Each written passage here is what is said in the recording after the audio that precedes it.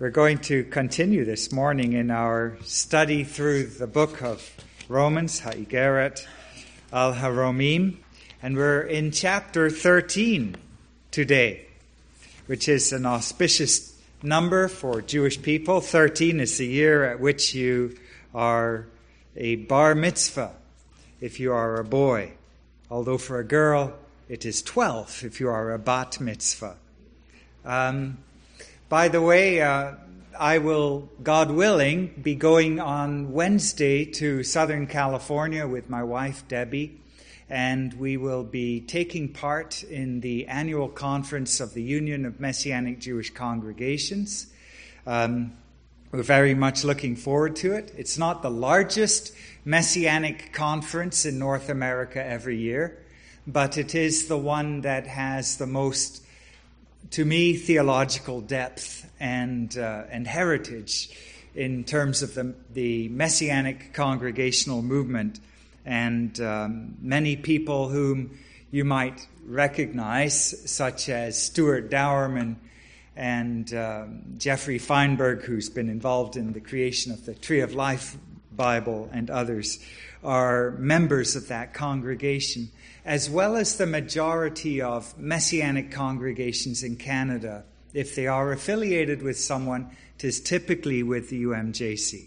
So we're looking forward to having a week down there, and while we are gone, my sister, God willing, will arrive on Friday from Israel, and although she will arrive very late on Friday and will not be at the Shabbat service on, I guess it'll be the 16th, should be with us, please God, the following week. And I know my parents, especially my mother, are very much looking forward to seeing Rivka and Ayelet, her youngest daughter, with the other daughters to arrive later during the month, coming for a probably final opportunity for all of them to be here in Canada together, because now the girls are growing up, it'll be more and more like herding cats, and I think it'll be impossible to get them all here together again.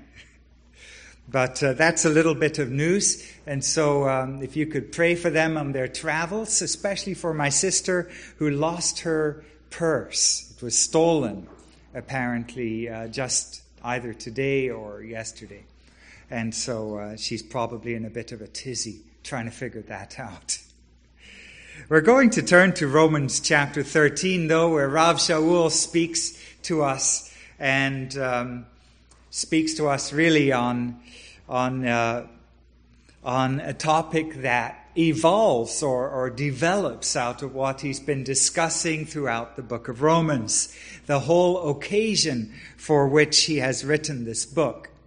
Now, by the way, we should remember that on this Shabbat, it is the 3rd of Tammuz, and according to tradition, this is the day of the year when Joshua was leading the people of Israel in one of its battles to conquer the land of Israel, and victory was imminent, but darkness was about to fall. And on this day, Joshua called out to the Lord and asked for the sun to stop.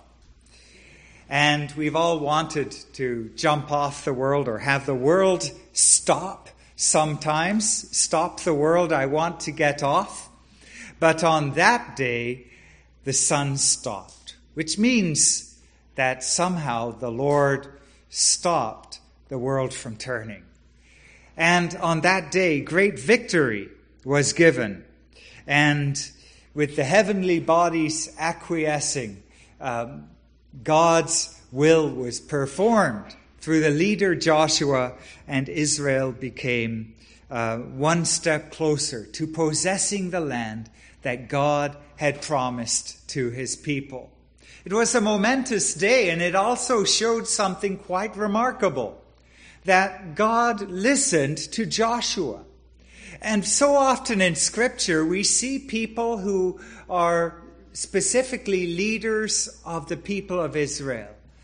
And God hears their prayers and hears their cry on a national level. as if those leaders have a special voice to God as the representatives of their people to be heard by God on behalf of their people. And so you see this with some of the prophets, such as Elijah. You see this with some of the kings, such as King David. The leaders of Israel have a special role, and they are to be heard. They are to be listened. The Romans had another problem. And here is Rav Shaul, as we have said various times, writing to the Kehillah in Rome. And he starts out at the beginning of the epistle to the Romans, talking about how as Jews and as Gentiles, they have both fallen short of the glory of God. For all have sinned, and all fall short of the glory of God. And they are in a difficult position in their life as a community, because in 49 there was some kind of trouble on behalf of someone called Christus, whom we think is Christos, Messiah. Somehow there was a dispute, and the Jews had been kicked out of Rome. And now they are back together just a few years later in the city of Rome. But things aren't all harmonious among the believers of Rome. There are difficulties among them, and Rav Shaul has dealt with those difficulties, showing both of them how both of them need to rely on the grace of God, and how together they need to recognize that God still has a plan for Israel. And that plan, he tells those who are not Jewish, is for their blessing too. For all the nations of the world to understand that God cares for them. When Israel is restored, all the nations will be blessed. And now that Rav Shaul has stepped beyond making his argument about Israel, he turns in chapter 12 to say, what is the result of this? And he begins to talk about how they might practically live together in harmony and peace. And we have really the first list of spiritual gifts in the Brit Chadashah in Romans chapter 12. But he ends the chapter in Romans chapter 12 with something that actually leads into chapter 13. His thought is progressing. And in Romans chapter 12, he says, repay no one evil for evil, in verse 17. Verse 18, if possible, so far as it depends on you, live in shalom with all people, in peace. Never take your own revenge, loved ones, but give room for God's wrath. For it is written, vengeance is mine, I will repay, says the Lord. So that is what leads us into chapter 13. And today as we read chapter 13, we need to remember something important. Those of you who have studied a little bit of Roman history or the history of the early believers in Messiah know that there were some very notable emperors in Rome during the years of the early community of Messiah's followers. One of these was Nero, and everyone pretty much knows about Nero, who fiddled while Rome burned, who set a spectacle in Rome after the city burned, where he hung Christians on crosses around the city, blaming them for its destruction, even though quite possibly he had a hand in its destruction himself. A terrible, evil, mad man. But he was just the successor to Claudius, who was mad, who was not much better. And so these early believers in the city of Rome, within sometimes maybe earshot of the palaces in which the emperor and the senators would live, they understood power, and they understood how corrupt politicians can be. We think we have a problem now. People say politicians are all corrupt, and power corrupts absolutely. they had a phenomenal problem in the city of Rome. And this was the situation that the believers lived in. It was this kind of tyrannical power that had resulted in Jewish people being kicked out of the city of Rome, probably for just a whiff of dissent, a little whiff of trouble. That's probably all it took for them. And now the church in Rome has been so discombobulated and has such a difficulty putting itself back together. And Rav Shaul, as he writes to these Messianic Jews and Gentiles, these followers of the Jewish Messiah, says to them, let every person submit himself to the governing authorities. Rav Shaul isn't saying this lightly. He understands who these governing authorities are. Claudius and Nero are far from exemplary leaders, far from the people that you would naturally want to honor and obey. And in fact, Rav Shaul has been very clear throughout his letter and elsewhere where he writes who the real Kurios, who the real Lord is. And that real Lord is Yeshua HaMashiach. And just to say that Yeshua HaMashiach is Kurios was in that very fraught situation where these Roman emperors were holding to their position by being ruthless in bloodshed, that they're making sure that there was absolutely no competitor to them. Calling Yeshua Adon, Lord, was powerful.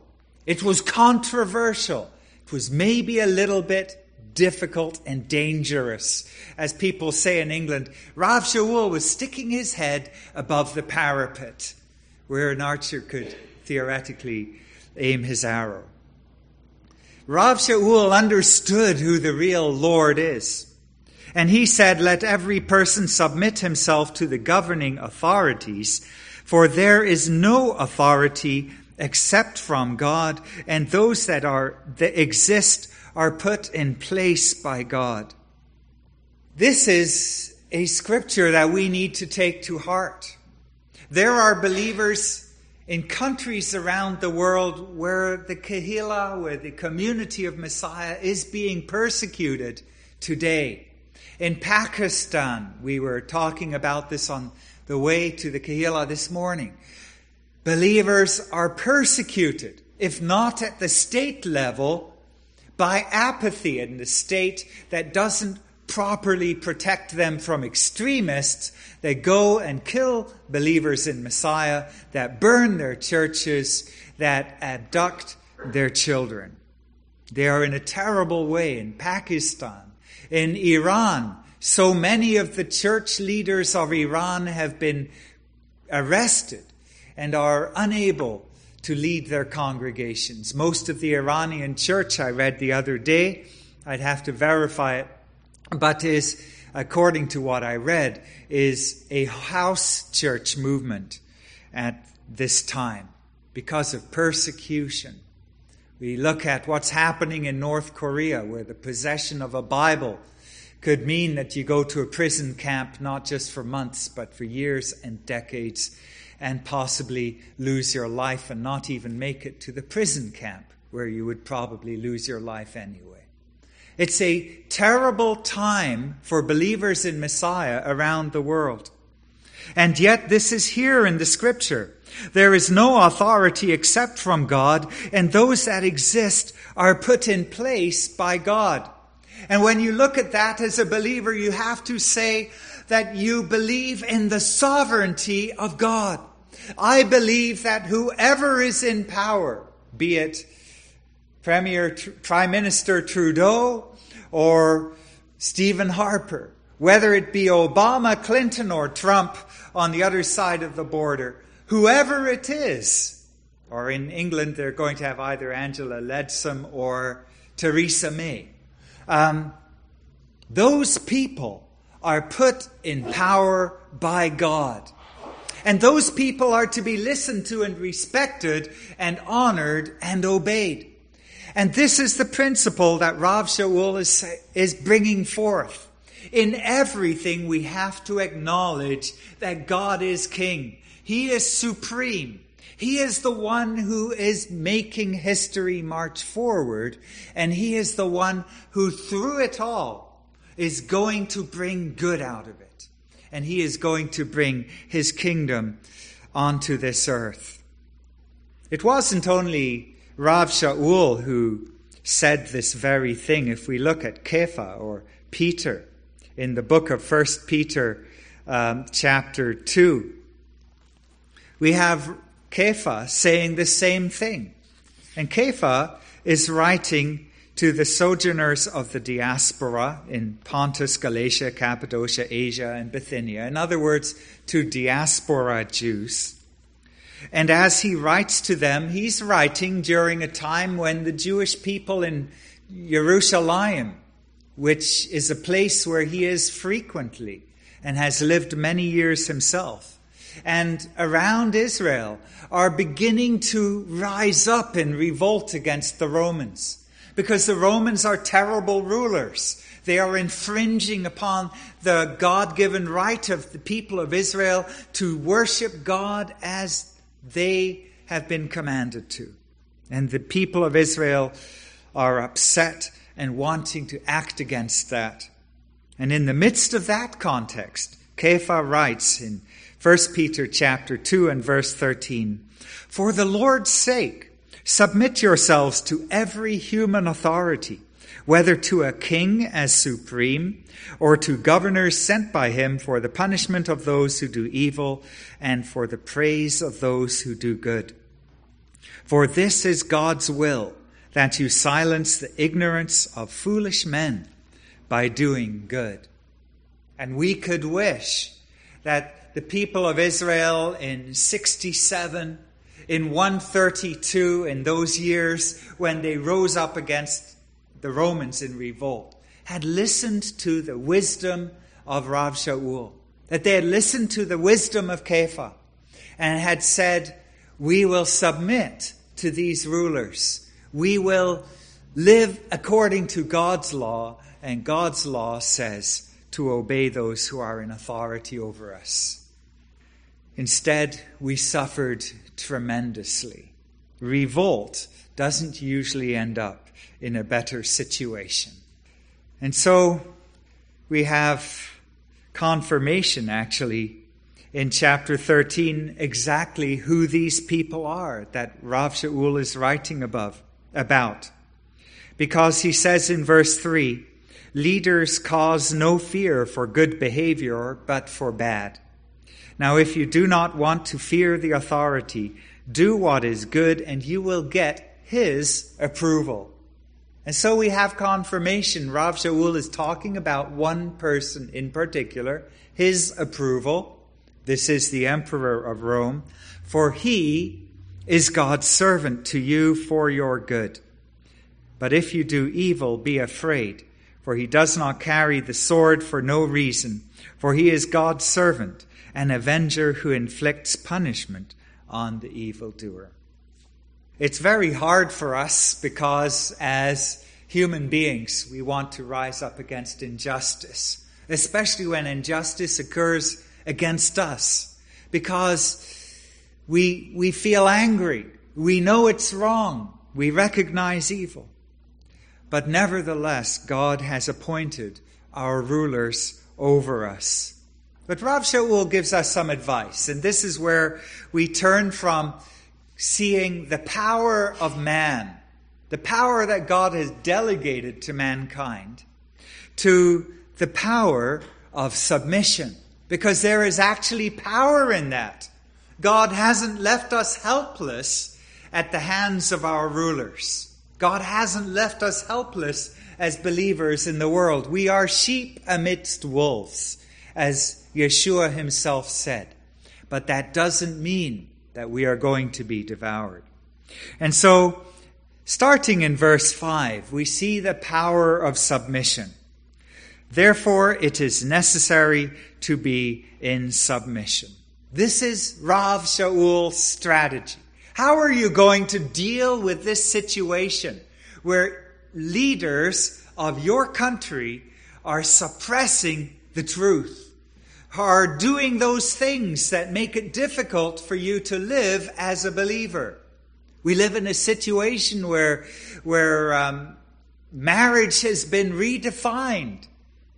Whereas for all of history, marriage has been defined in light of God's command, the first command in Scripture, that you shall be fruitful and multiply, which implies, more than implies, a man and a woman. Now all of a sudden, we've redefined marriage. We're in a country where these things are happening. Rav Shaul says, therefore, and whenever you see therefore, as we always say, we have to see what it is there for. Therefore, it is necessary to be in submission, not only because of punishment, but also because of conscience. For this reason you also pay taxes, for the authorities are God's servants, attending diligently to this very thing.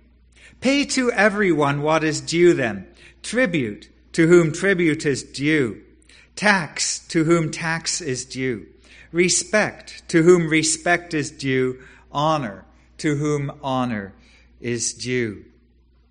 Rav Shaul says to be submissive, but Rav Shaul is very wise because he has already said in chapter 12 that rather than taking vengeance on others, chapter 12 and verse 19, do not take your own revenge, loved ones. Rather than take revenge, rather than seek to take our future in our own hands, as our own people did in 67 and 132, leading to the destruction of the temple in 70, the destruction of Jerusalem in 135. Just as those things happen, do not take your revenge, but rather give room for God's wrath. And this is the beautiful message of Scripture. And it actually does resonate from Genesis right through to Revelation. It is God who you want to stand up for you. It is God's righteousness that you want to shine forth, not your own righteousness. And this can happen in our jobs, it can happen in our families, it can happen in our country. Rather, let God's glory be given to Him. Vengeance is mine, I will repay, says the Lord. God, when He intervenes, He sets things straight. When humans intervene on their own behalf, you usually have chaos. We've seen this in the last 5 or 10 years with the so-called Arab Spring. Libya today is a mess. Maybe, horrific as it is, maybe Gaddafi was put there by God. We look at what's happened in Iraq. We went in to try and sort it all out and take revenge. After all, Saddam Hussein had sought to assassinate George Bush's father, George Bush Sr. Iraq today, it's a mess. Horrific murder of over 200 innocent people just a week ago in Baghdad. We look at Syria, and you can go on. The countries where people have sought to set justice up on their own power.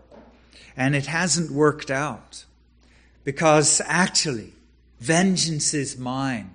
I will repay, says the Lord. We're not smart enough to know the big picture. We're not smart enough to be able to figure out what is right and what really needs to be done. We can all see the foolishness of that sniper in Dallas who shot and killed 5 policemen. Probably none of them racist. People with families and loved ones who probably were all saddened by the events of the previous days where innocent black men were killed in the United States by police forces, and who were there actually to protect those who were standing up for the Black Lives Matter movement. And someone went out to seek his own revenge. And God says, that is not my way. My way is submission. It is necessary to be in submission, not only because of punishment, but also because of conscience. That person could not see that what he was doing was even more unjust than what had happened to those black victims of police violence in the U.S. It is something that he needed to know. Judgment is mine, says the Lord, because God sees the big picture. There's a principle called Kiddush Hashem. If we take vengeance into our own hands, if we take our future into our own hands and we try to deal with situations ourselves when clearly it is something that is beyond us, when we do that, we are taking away from God the right to step in when it is His time to make the situation right.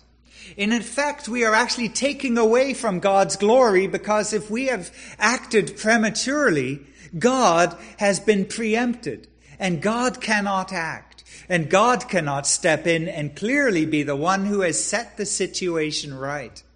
We want the glory to go to God. And this is why Rav Shaul says it's not only because of punishment, but also because of conscience. We want the right thing to happen. We want God's name to be glorified.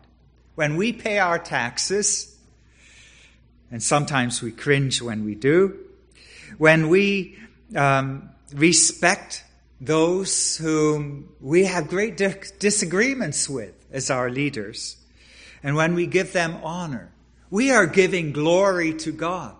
And when God steps in, and when God's righteousness is revealed, and that may be after our lifetime, when the Lord returns, and when every knee shall bow and every tongue confess that Yeshua HaMashiach is Lord, to the glory of God the Father. That might be after our lifetime. But that is when God is absolutely vindicated. It is the sanctification of God's name. It is setting God's name apart. It is when someone dies as a martyr, and so many stories have been told of those who love God and have given their lives for Him, and have done so clearly holding on to His name. In Judaism, we call that Kiddush Hashem, the sanctification of the name of God. When the last words on a person's lips are Shema Yisrael, Adonai Eloheinu, Adonai Echad. Even with my last breath, I give glory to God. That is allowing God to get the glory, to get the honor, to get the praise. Rav Shaul, of course, is speaking entirely in accord with Yeshua. If you look at Matthew chapter 22 and Mark chapter 12, we have Yeshua who is being presented with a dilemma, and the dilemma is, should we pay taxes to Caesar? And everyone knows, you give money to Caesar, you are giving money to an unjust regime. You are giving money to the people who are oppressing us with that very money to pay the soldiers who are oppressing our own people. And Yeshua takes the coin and he says, whose face is on that coin? And we have those coins today. They've been dug up by archaeologists and they're relatively common. And it'll be Caesar's head. Render unto Caesar the things that are due to Caesar, the things that belong to Caesar. That is the message of Rav Shaul. Rav Shaul goes on even further. And this is where the picture gets better and better for us. Romans chapter 8, verses 13, verses 8 to 10. Owe no one anything except to love one another, for the one who loves another has fulfilled the Torah. Right away, I think the first thing that might come to your mind is that famous story of the proselyte who wants to become a Jew. He wants to join Judaism, and he goes to Rabbi Shammai, one of the two great rabbis. And he says, I want to learn Torah while standing on one foot. I think you can actually see my one foot through this platform. While standing on one foot, and I couldn't stay on one foot very long, I lost my balance. And Rabbi Shammai is incensed. He spent his whole life studying Torah and the oral traditions. He grabs a stick and he beats the guy out of there. The same guy goes to Rabbi Hillel and he says, teach me the Torah while I stand on one foot. And Rabbi Hillel says, love the Lord your God with all your heart and love your neighbor as yourself. All the rest is commentary. And the person is amazed. He's learned what he needs to know while standing on one foot. And then he spends the rest of his life studying to know more about the commentary of what God has given us to do. It's a simple principle. Anyone who loves another has fulfilled the Torah. We have our 613 commandments. We know what should be done, and there's an awful lot of commandments that should be obeyed in God's Torah. God tells us to do this and that. But ultimately, the one who loves another has fulfilled the Torah. Rav Shaul is continuing in the teaching of Yeshua. These are the commandments. You shall not commit adultery. You shall not murder. Interestingly, Rav Shaul has reversed the order there. Because if you look at the Torah, it shall not murder, then you shall not commit adultery and so forth. You shall not steal. You shall not covet. And any other commandment are summed up in this word. You shall love your neighbor as yourself. Rav Shaul knows they love God. That's the first 5 commandments. So that's not what he's addressing. He's addressing now the second tablet with the commandments that deal with loving one's neighbor. And he says all of these are summed up. Love does no harm to a neighbor. Therefore, love is the fullness of the Torah. It's a wonderful, freeing thing for us as believers. And Rav Shaul is going to get into this aspect of things a little bit more in chapter 14. And that'll be on July the 23rd, after my wife and I are back from California. We'll be doing, please God, Romans chapter 13. Love is the fullness of the Torah. It's a tremendously freeing thing because we are never going to be able to keep all the mitzvot of the Torah.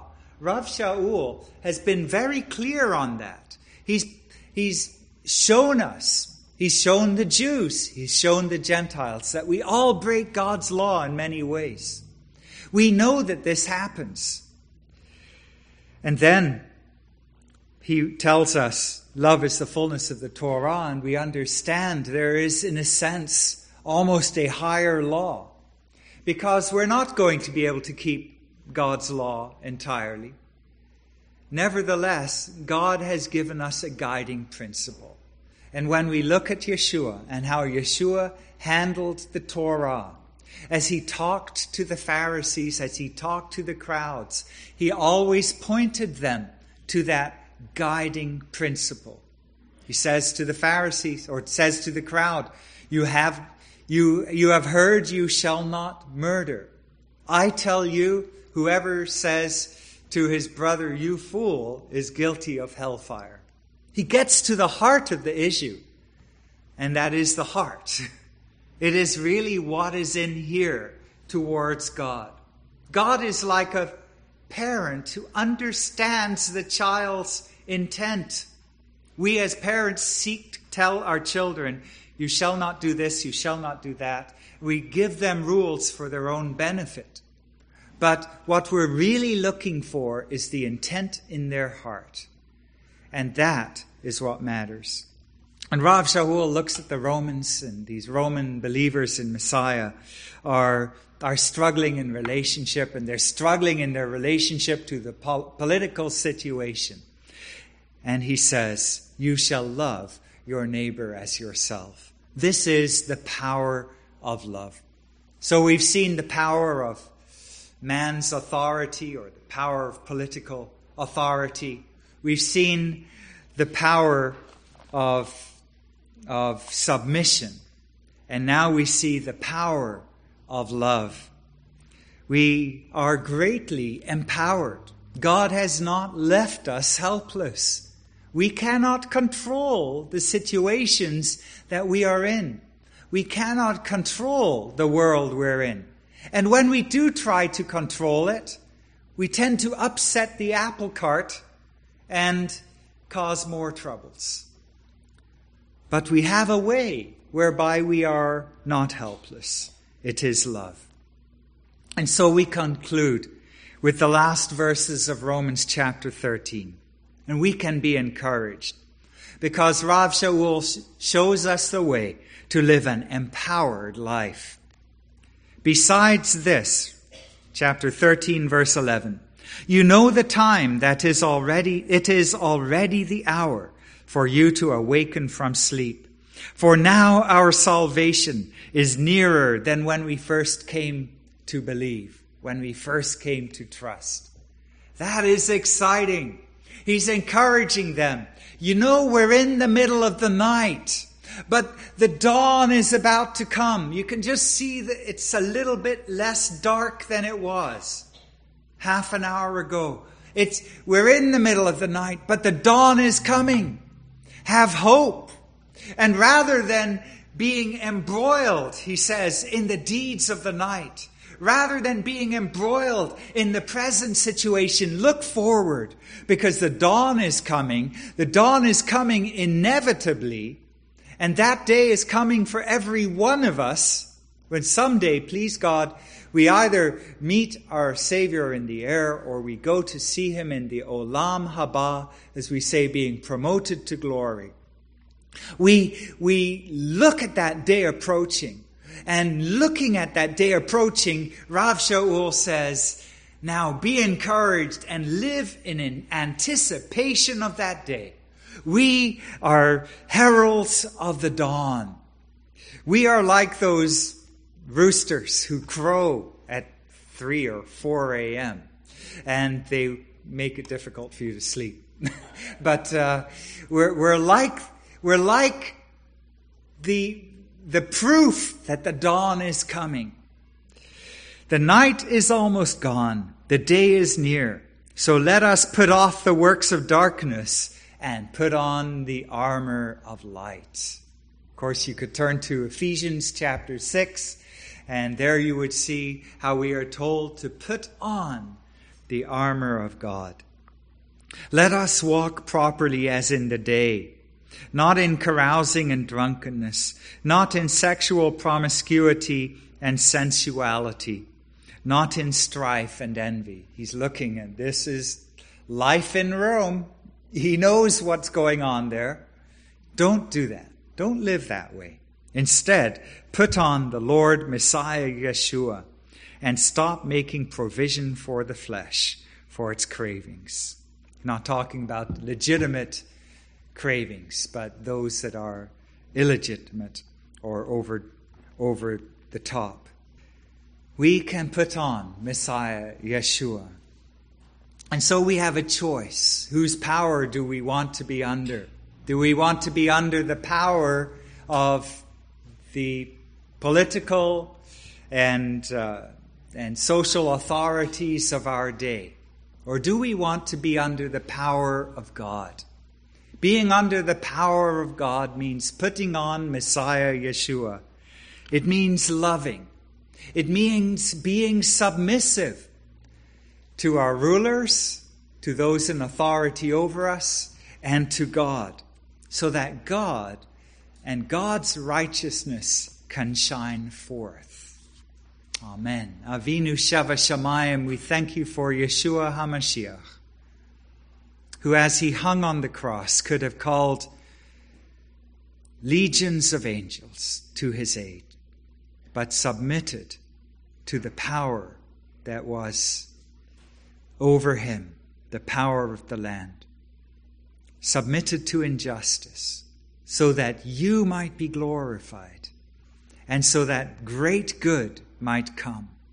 And Father, we pray that we might be like those who put on Yeshua and like him are willing to suffer injustice for your glory, knowing that just as Messiah Yeshua was raised from the dead, we too shall be vindicated in the right time.